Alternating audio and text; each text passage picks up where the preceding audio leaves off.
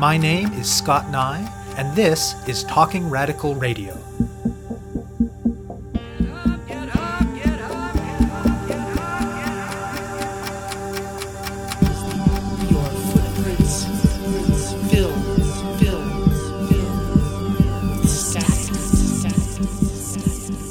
Hello and welcome to Talking Radical Radio, where we bring you grassroots voices from across Canada. We give participants in a wide range of social change work a chance to take a longer view as they talk about what they do, how they do it, and why they do it. This week's episode is a somewhat unusual one. Regular listeners will know that the standard format for Talking Radical Radio is one episode, one topic, one interview, and then something different the next week. However, very rarely, when there is a struggle of sufficient magnitude and an interview of sufficient richness to justify it, I will do a two-part show. The only other instance to date was the interview I did early in 2013 with Rushdia Marine about lessons from the big student strike in Quebec. On both today's show and next week's show, I will be speaking with Myles Howe. Howe is an editor and a journalist with the Halifax local of the Media Co-op, a cooperatively organized grassroots media network with locals and working groups in cities across the country. Over the last year, Howe has provided truly excellent coverage of the struggle against hydraulic fracturing or fracking and against colonization in New Brunswick, which has been led by people from the Elsipogtog First Nation and quite broadly supported in the area. In the interests of full disclosure, I should say that I too am involved with the Media Co-op, in particular with the active working group in Sudbury, Ontario, though I had never met or interacted with Howe before the process that led to this interview. My original intent was to have a conversation with him about the relationship between grassroots journalism and social movements or communities in struggle. The bulk of that portion of our conversation will be the basis of next week's episode. In the course of doing the interview, we ended up covering a lot of ground related to both the background of the struggle at Elsipogtog as well as some of the key events there in the last year. So while hearing from a journalist, however grassroots and however excellent his work, is no substitute for hearing directly from those engaged in struggle, I thought that using that material to produce this week's episode would still be a useful contribution. Howe talks a bit about the historical background, about the lead-up and events that initiated the current phase of struggle in New Brunswick, and about some of the key moments of conflict and crisis that he observed and participated in as community members and allies attempted to prevent a surveying company from engaging in seismic testing, something he'll explain in the interview, as a prelude to fracking. Though we won't get to dealing with it in detail until next week, his account in this week's show, which is in stark contrast to the way that the struggle at Elsipogtog has been portrayed in the mainstream, suggests some things about the role and relevance of grassroots journalism and grassroots media more generally. I spoke with him by Skype to phone from Halifax. My name is Myles Howe. I'm an editor for the Media Co-op. I'm the Halifax-based editor. I also work for the Halifax Media Co-op in a variety of capacities. One of them is reporting. The Media Co-op is a cooperative-based model. It's a solidarity co-op. It has 4 locals, Halifax, Toronto, Montreal, and Vancouver, and is people-powered reporting, basically. I became involved in reporting on the struggle against shale gas in southeastern New Brunswick in June of 2013. Let's move into things specifically in Elsipogtog. Tell me briefly, what is seismic testing that the company was doing there? Seismic testing was taking place in 2 distinct manners. One was setting up lines of geophones and batteries along the highways where there were paved sections of road, and in those cases what they would use was thumper trucks or vibrosis trucks. Those trucks have pads that descend on them. They roll in a line of about 4 trucks, and then they literally vibrate the ground to get seismic information that way. When there were areas that were not accessible via pavement, they would use more invasive means. They would use these pieces of equipment called shot hole drillers, which drill approximately 10 meters down. An explosive charge is planted, it's detonated, and then the information that is gathered is again gathered through geophones. And what are they looking to learn? They're looking to find shale gas deposits so that they can then hydraulically frack for natural gas. And drawing on your months of interacting with community members and so on, what's the basis of the resistance to them doing that? Why are people objecting? It's a very water-intensive process. The water itself is then, it's rather unknown what the mixture of chemicals that's added to that water. It's still patented, I believe, by Halliburton. what that chemical mixture is, but some neurotoxins have been identified, such as benzene. So people were afraid that this would pollute their water realistically, and that they would not have enough water to go around. So it was the pollution of the environment through water, air, and also a lack of water. That was the main driver.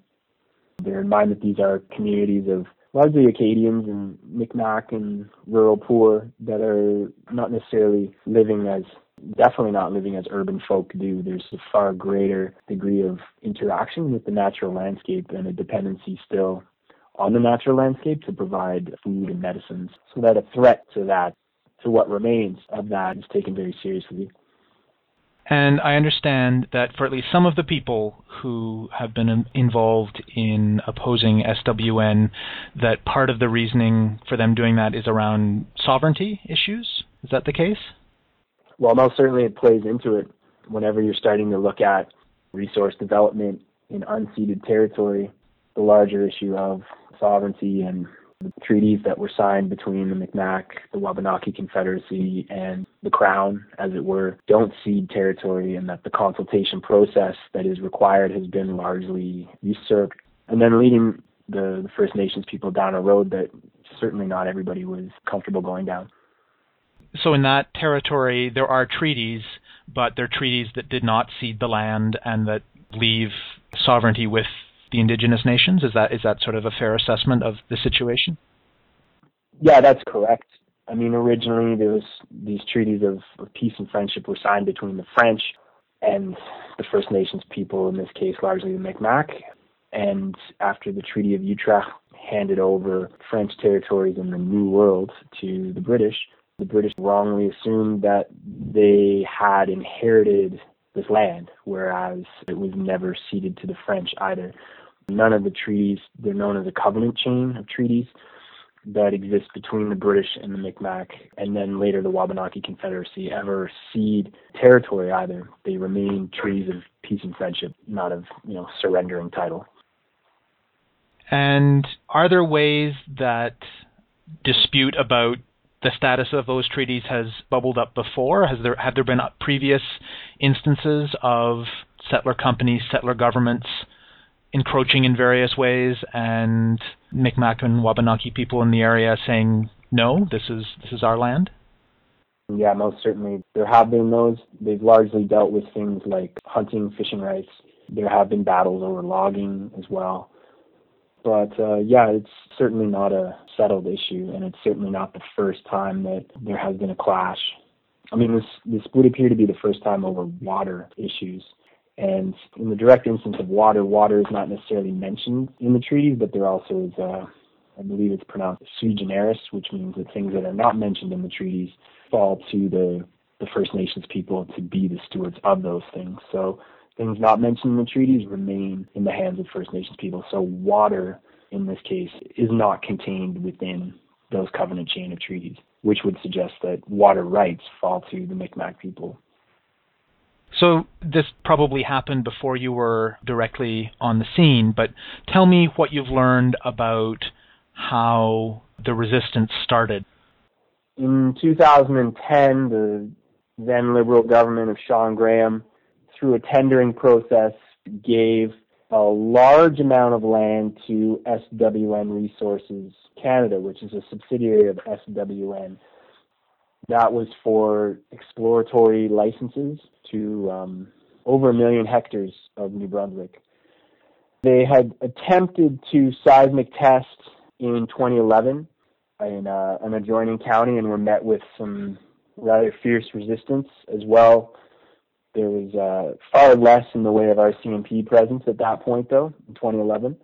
Equipment was blockaded. There was lots of stuff destroyed, lots of equipment destroyed. So the company left. They returned in 2013 to an area known as Kent County, which is traditional Micmac territory, and an area traditionally known as Sigmiktut, which means the drainage area, loosely translated into English. The largest reserve in New Brunswick, I believe, and certainly the largest reserve near to or in Kent County is Elsipogtog, which is located about 10 kilometers north of the community of Rexton Rishabukto.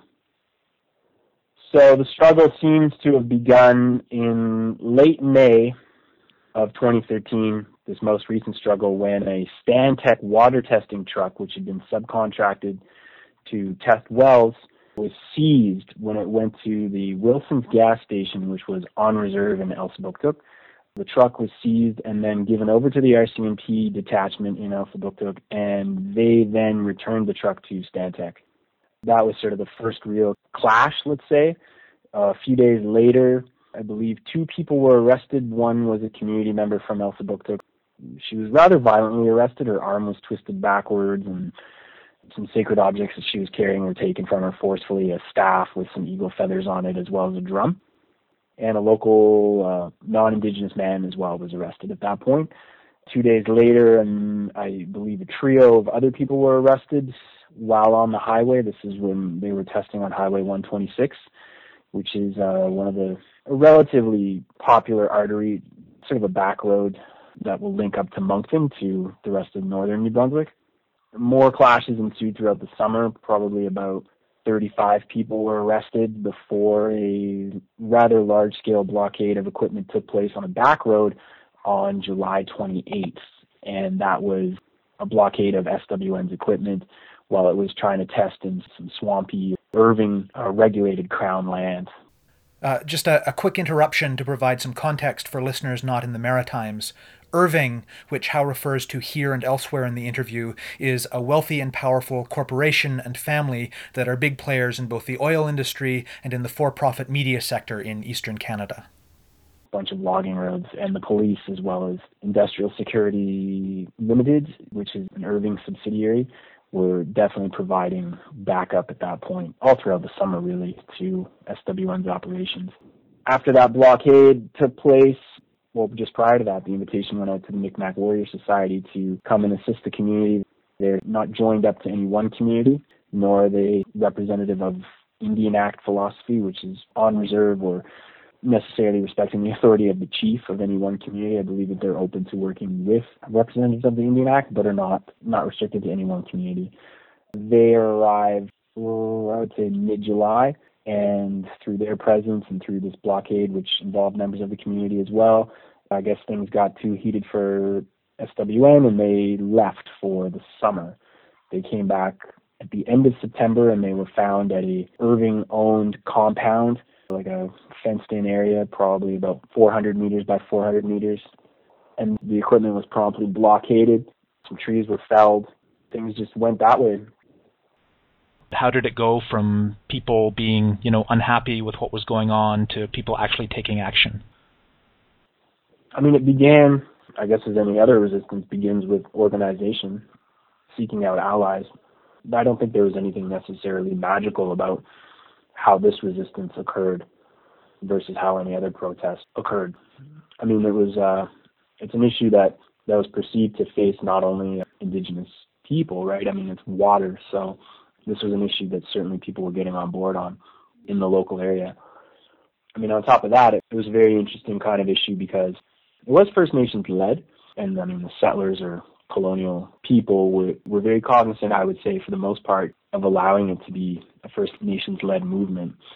And I believe that a lot of people actually became quite savvy, quite educated, and quite, I would say, humble even to the notion of putting themselves in the path of decolonization, let's say. And that was made all the more real by more political awareness that a lot of the cuts that the Harper government had done to the Navigable Waters Act, for example, a lot of the Environment Act, these things that were sort of safeguards against industrial development had been removed very strategically. So the settler populations, in an attempt to perhaps safeguard their own well-being, quickly got in line and quickly understood that understanding and respecting treaty and title from a Micmac perspective in this case was their best option towards opposing fracking, as it were, or opposing seismic testing. So there was a very interesting relationship that began to be formed as people took their own crash courses on treaty and title that they probably never did before. And did that relationship building begin before the initial incident with the water truck, or was it something that happened in response to direct action resistance becoming a bit more visible? I don't think that anybody had like a textbook out prior to the summer starting in terms of like what's going to happen or who's going to do what or how it's going to go. So as resistance grew and as sort of on the ground stuff grew and, just people beginning to see one another, I don't even think that these were necessarily even communities that really like, hung out too much on a regular basis. It might just be me, but I don't think, necessarily people from Smith Corners or Brown's Yard, for example, necessarily think like, let's go down to Elsipogtog and hang out for the evening. So yeah, to answer your question in the long way around, I think it was related to resistance. I don't think it was necessarily like, hey, who are you prior to resistance beginning? I think it was resistance driven and finding allies in resistance because these are communities, it is a rural poor area as well, right? So you're dealing with people who likely are happy with where they're living, don't necessarily have the money to move anywhere else, and do depend on their natural environment, and don't want to see their water poisoned or don't want to see a gas well in their backyard. So seeking out allies who might feel the same way, it doesn't necessarily matter what your first language is or what skin color you are. At that point, water was that great unifier. But yeah, I don't think that it was really like that strong relationships that existed before. In some cases, maybe, but for the most part, it was resistance-driven, friendship born out of necessity. And when you were giving that bit of an overview at the start, I think we sort of got to the point of the big blockade in the fall. Talk a little bit about the events that have led to the present moment from that big blockade. It was maybe some people's kind of first kick at the can. Certainly mine in terms of reporting on it. It's not every day that people blockade, several $1 million of industrial equipment. And then the notion of what you do with it once you got it is also kind of a weird and kind of on-the-fly situation to be presented with. I don't think there were any professional blockaders amongst the crowd. I mean, even the Micmac Warrior Society, I don't think that it is every day that these people organize and do what happened. So, I mean, from an eye in the sky, hindsight is 20/20. Sure, there were a lot of rookie mistakes or whatever. The company SWN sought an injunction against the blockade. They did receive it, and that was to allow their equipment to move freely along Highway 134, where they were originally blockaded. And then it was sort of up to the police to enforce that blockade. There was certainly a scenario that was created between the RCMP in conjunction with security guards, where they sort of scripted this scenario where the security guards, for several weeks between late September and October 15th, had organized between the RCMP and the Micmac Warrior Society, who were basically in charge of, let's call it, security at the blockade, that those security guards who were guarding the equipment inside the blockade would leave via a back gate, and they never approached the front gate, because if you were to leave by the front gate, those security guards, who in some cases were armed, I don't believe that they had firearms, but they definitely had sticks and random security guard stuff, that if they were to leave by the front gate, they'd be smack dab in the middle of the blockade area. And it wasn't as though it would be unsafe for them, but it was understood between the RCMP and the Warrior Society that was not a desired potential for conflict. And then what you see on the 15th and 16th is videotape of security guards, especially one individual who's a former New Brunswick Highway patrolman, and he's out in the middle of a sacred fire area carrying a baton, I believe. He doesn't have it in his hands, but he's armed. And so the understanding was that you were not to approach the sacred fire if you were armed, security guards or otherwise.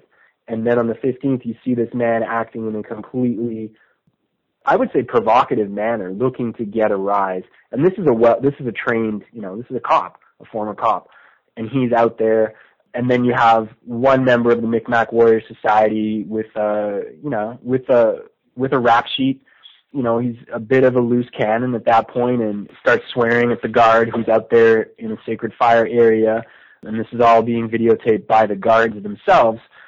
And then, the guy gives him a little push, literally like a brush on the arm, as he puts him back into the compound area and says, don't come out here again, I'll effing kill you, or whatever it is. And you have a threat, and then you have, even though there's a back gate, you have unlawful confinement apparently, and because he brushed him, you have an assault charge. And then you have a created buildup of this scenario on the 15th and 16th where there were charges laid on some of these Micmac warriors during those dates. And then from there, what you get is this RCMP scenario where, things were escalating, so we were forced to come in on the 17th with 60 guns drawn.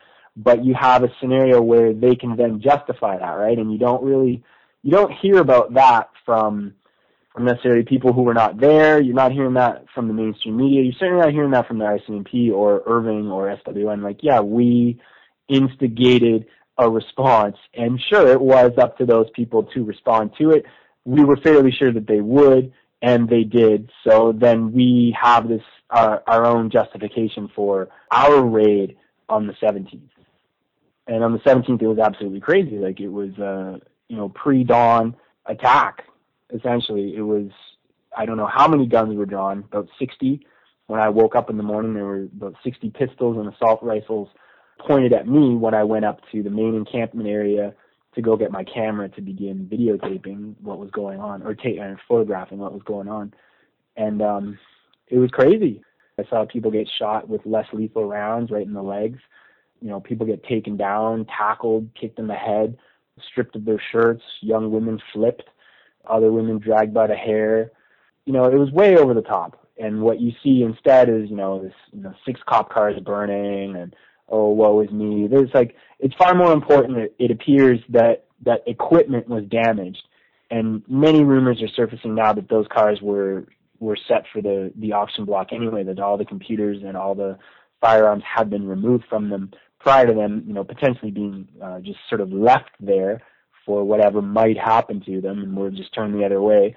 And it's far more important, apparently, that those cop cars were burned rather than a whole number of people were traumatized, brutalized, bear sprayed, shot with less lethal rounds, almost lost their legs. Things were out of control. And the things that were out of control was the police, for all the controlled anger of the demonstrators or the protesters or the protectors, whatever you want to call it. I don't think there's a lot of police lining up with injuries or trauma related to that event.